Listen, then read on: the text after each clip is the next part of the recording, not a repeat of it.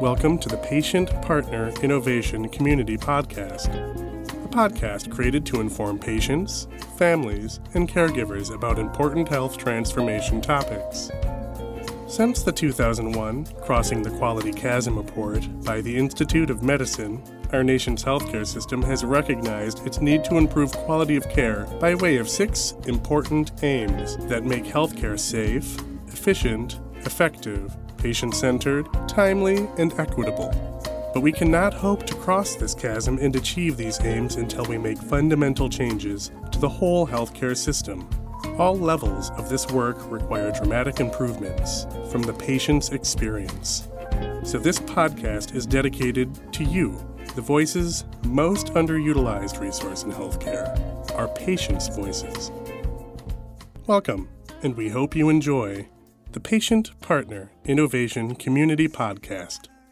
Hi, I'm Dr. Natasha Washington, President and founder of ATW Health Solutions and sponsor for the Patient Partner Innovation Community.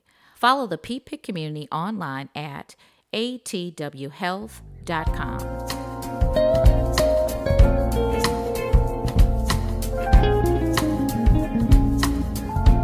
Well, hello. We are happy to have you tuning in to our Patient Partner Innovation Podcast today.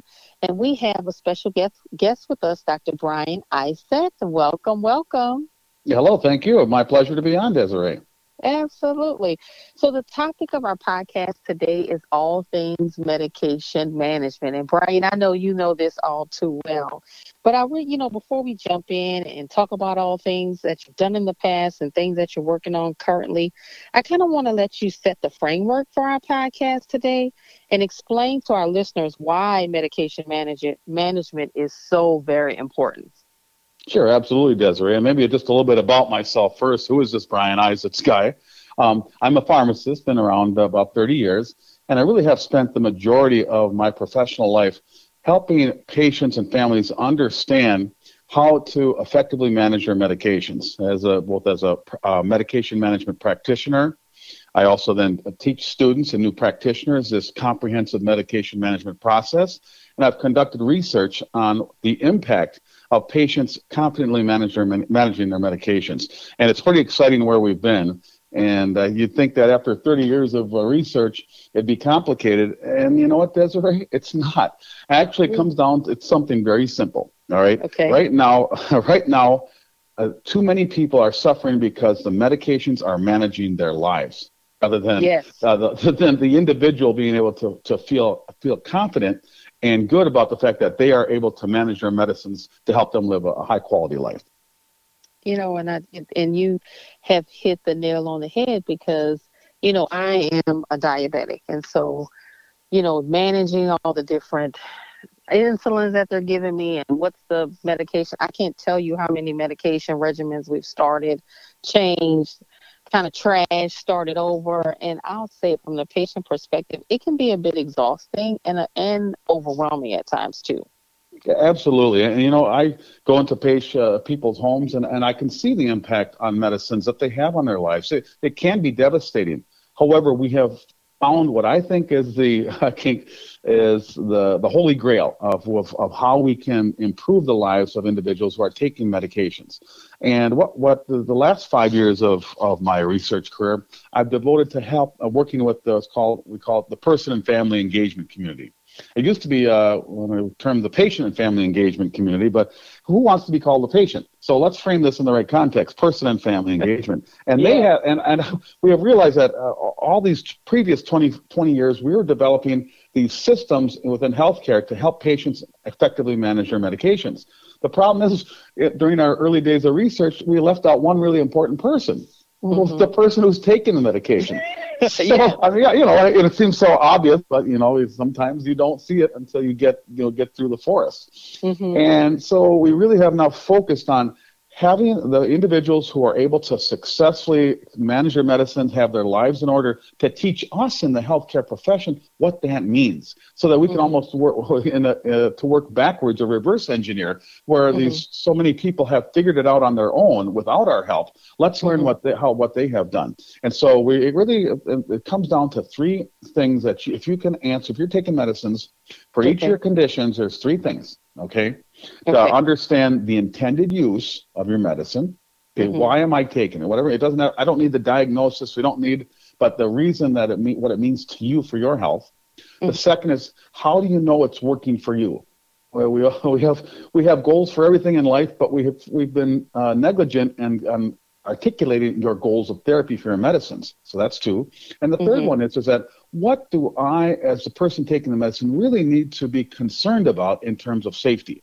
That's one of the most confusing aspects, because, you can turn on a direct-to-consumer advertisement for a new drug, and if you actually listen to all the side effects, you'd never take another medicine again. It's scary. I mean, think about it. When you see, if you're watching television and all the side effects scroll across the bottom, what's the last side effects they always mention? Oh, death.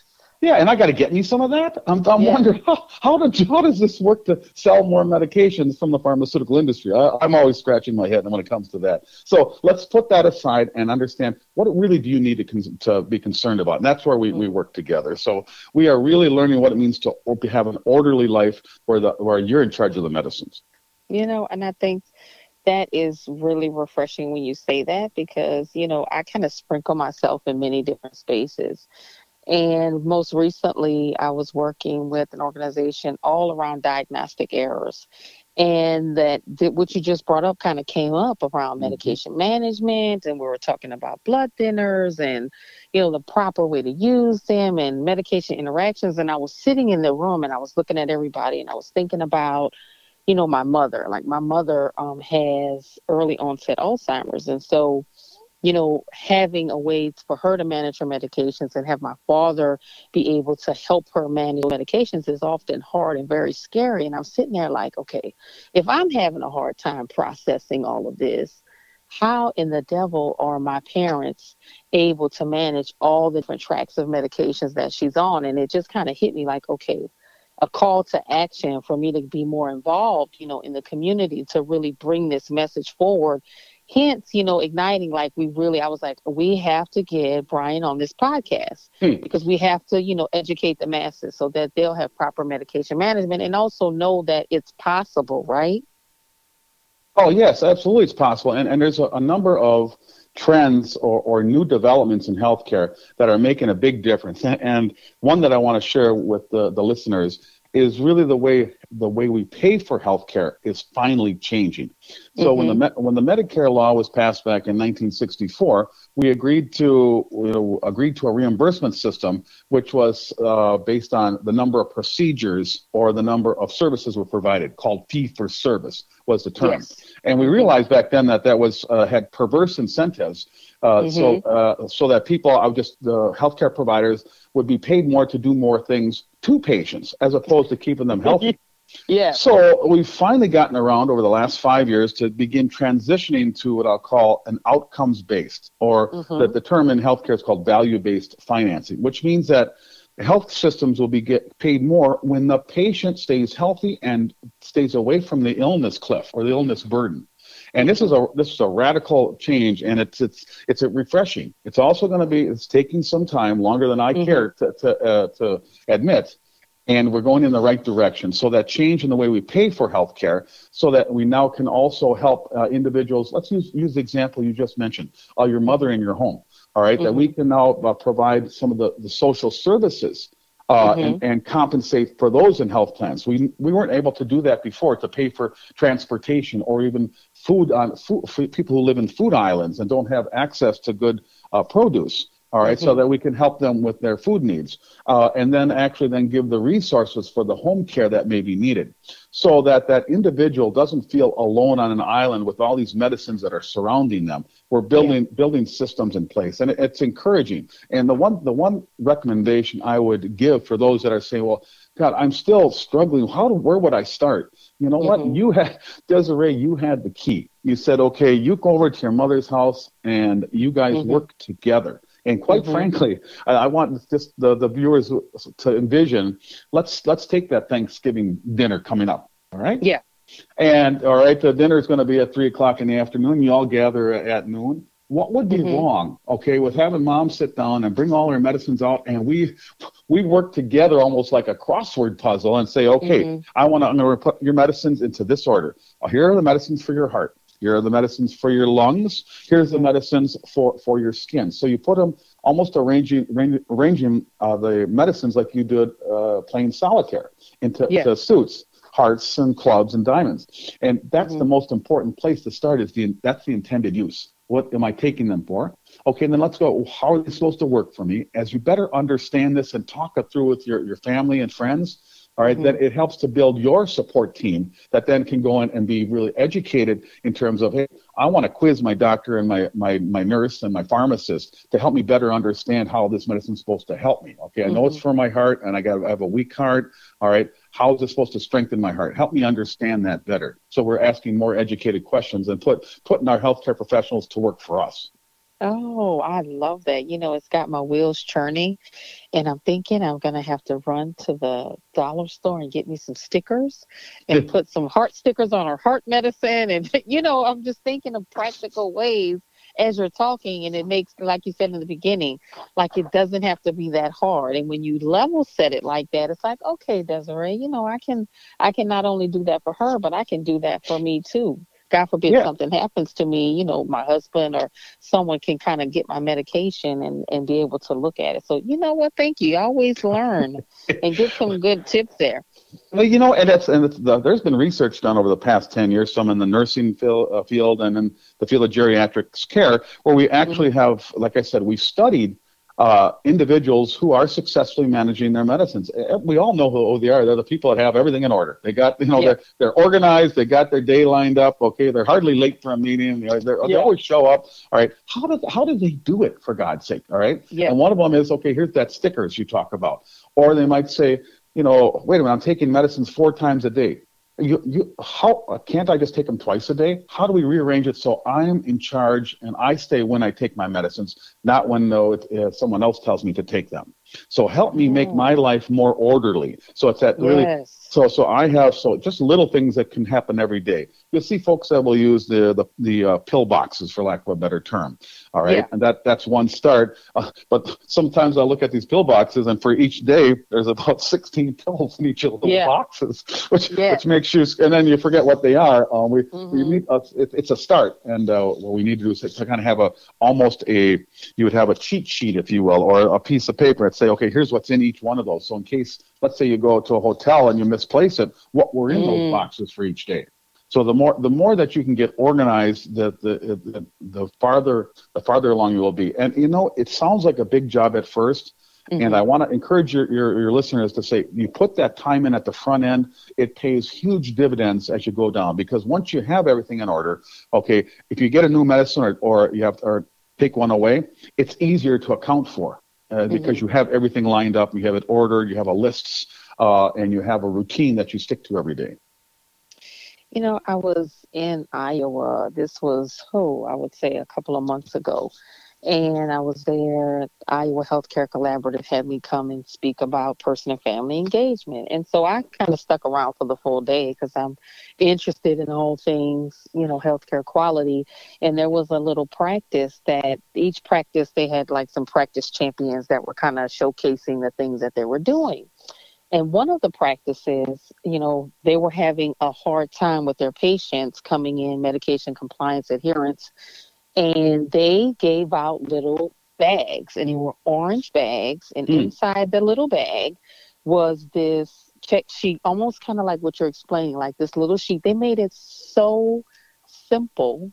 Mm-hmm. And the lady was like, all our patients that come in, we made the bags bright orange so they'll stand out so the patients wouldn't lose them, so they could put their medications bottles in that bag before they come to their visit, and they know and they get in that routine, put them in the orange bag, bring them to their visit. And it was like, what, 25 cents for those bags? Very low cost strategies, and they went through and had their numbers and showed their outcomes.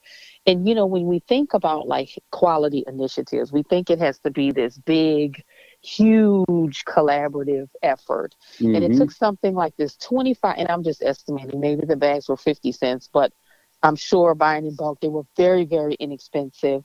Something as simple resource as that, and their outcomes were through the roof. Something as simple as bringing a bright orange bag with their medications to their visit. And I'm like, oh, okay, this doesn't, we don't have to make it so hard. So, and I know you've seen, I know you've worked.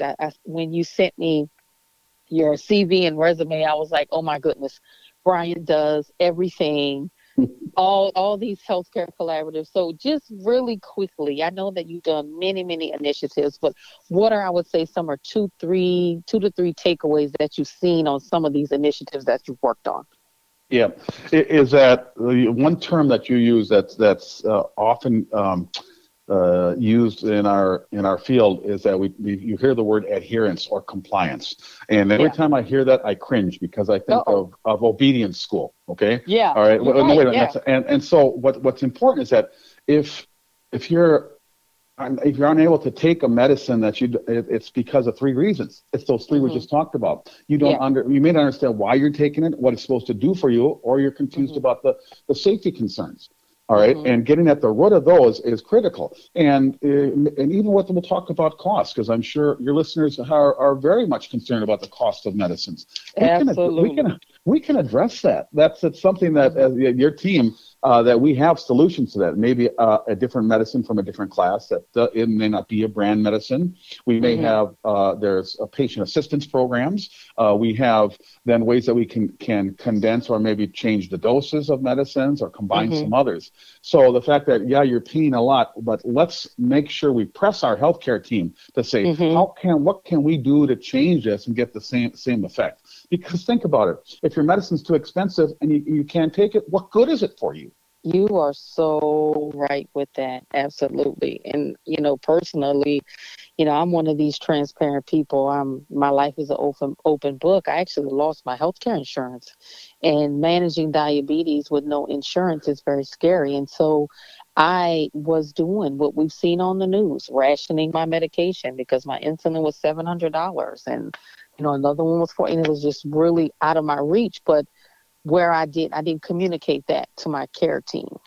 Yeah. So I was trying to manage this on my own and ended up not taking my medication at all because it got too far out of reach of my budget, and I ended up getting very sick, which is a whole nother story. But it was that communication where I wish I had, because when I finally did communicate with my physician, he was like, why didn't you say something to me? Because we could have switched you to this, which is $25 at Walmart.